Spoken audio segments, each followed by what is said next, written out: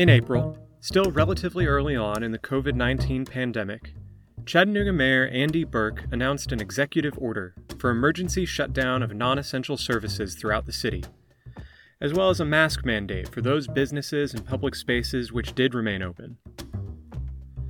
The state soon intervened and made it clear that the Hamilton County Health Department, not the mayor, was solely responsible for setting COVID policy throughout Hamilton County, including within Chattanooga city limits. The mayor was forced to withdraw his executive order. It was not until several weeks later that the county announced its own COVID control measures. Why were these two forms of government, the county and the city, at odds with one another?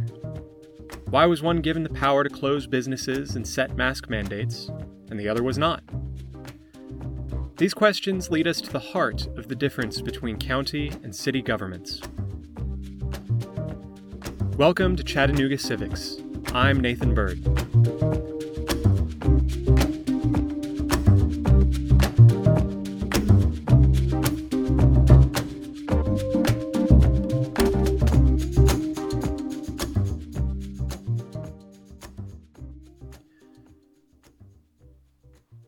To understand local government, we really need to start with a higher level of government, the state.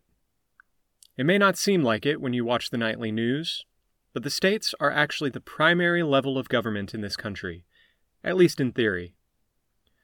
Power flows from the people to the states, and from there, power is fed upward to the federal government and downward to the local governments. This theory is really key to understanding how local governments operate and interact.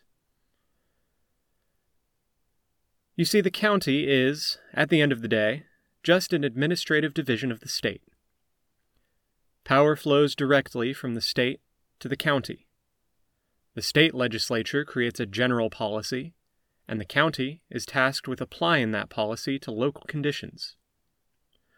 So the state may pass a law establishing a public school system, for example, and it's up to the county to come up with local laws on how to build, maintain, and manage that school system.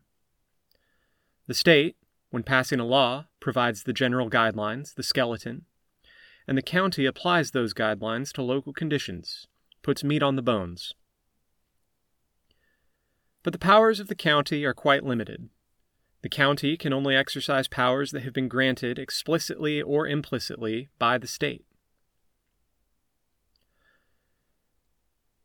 While counties are a subdivision of the state, cities are an expansion upon the state. Cities exist to provide additional services and further and more detailed control over local policy that the state may not want to provide in all areas. But even though cities exercise power above and beyond what the state requires, they still ultimately derive their authority from the state.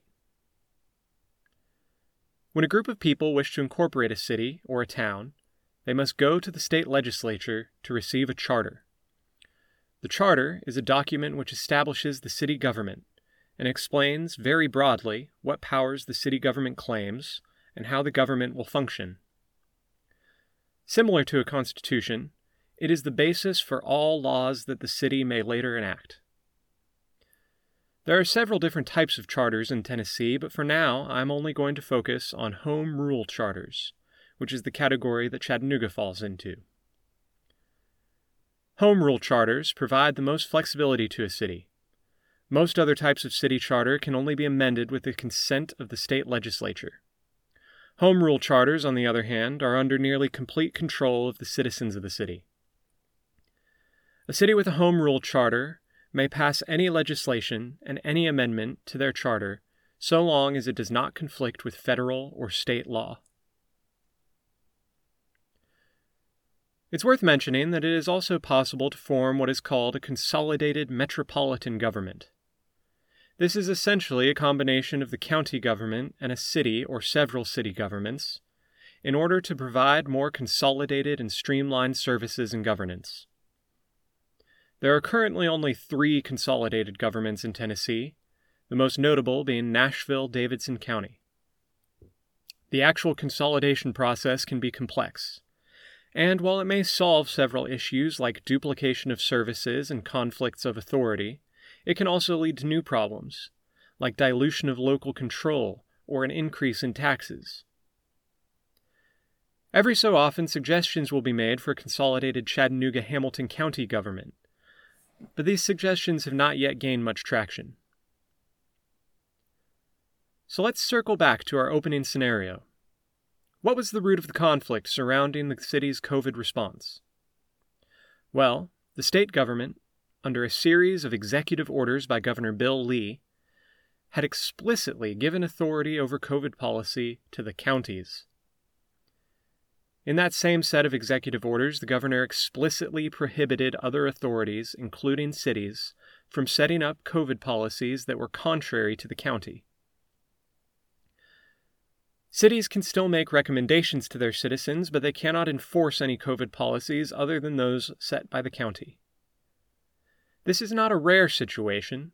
The state regularly prevents cities from enacting certain laws.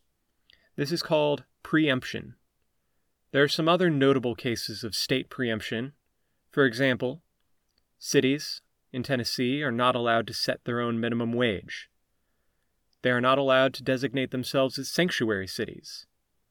They cannot place additional regulations on the possession of knives and firearms. And they cannot ban plastic bags in grocery stores.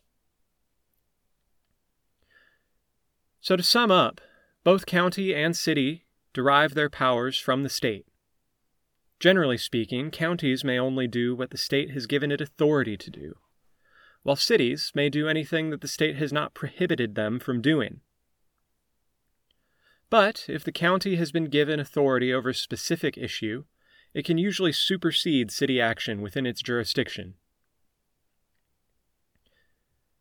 Now, I would hate to leave you with the impression that the city and the county are constantly at odds with one another. More often than not, the city and the county are collaborators, not rivals. There are a number of services that they coordinate together. For example, the Chattanooga-Hamilton County Regional Planning Agency, or RPA, is the land use planning organization for our area.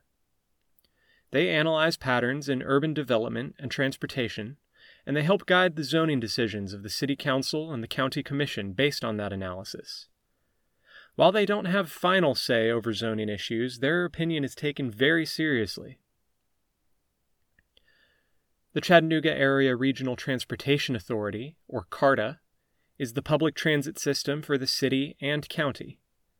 The public bus fleet is the most well-known CARTA project, but they also manage much of the parking downtown, the Lookout Mountain Incline Railroad, and a specialized public transportation system for disabled citizens.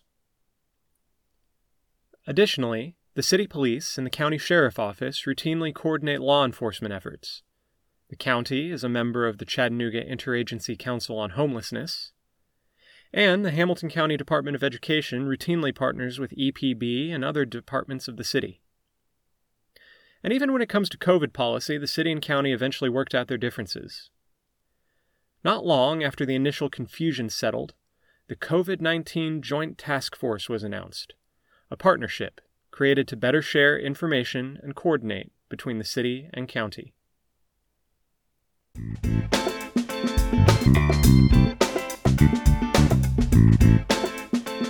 Well, that wraps up our first episode of Chattanooga Civics. Our music was written and recorded by Kevin MacLeod.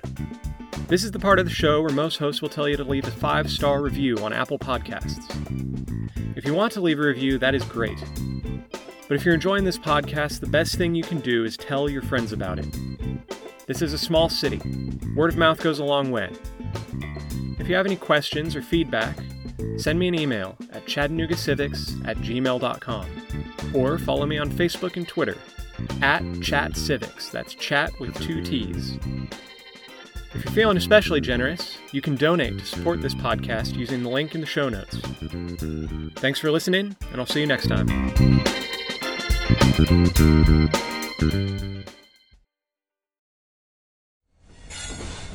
Proud member of the Podnuga Network.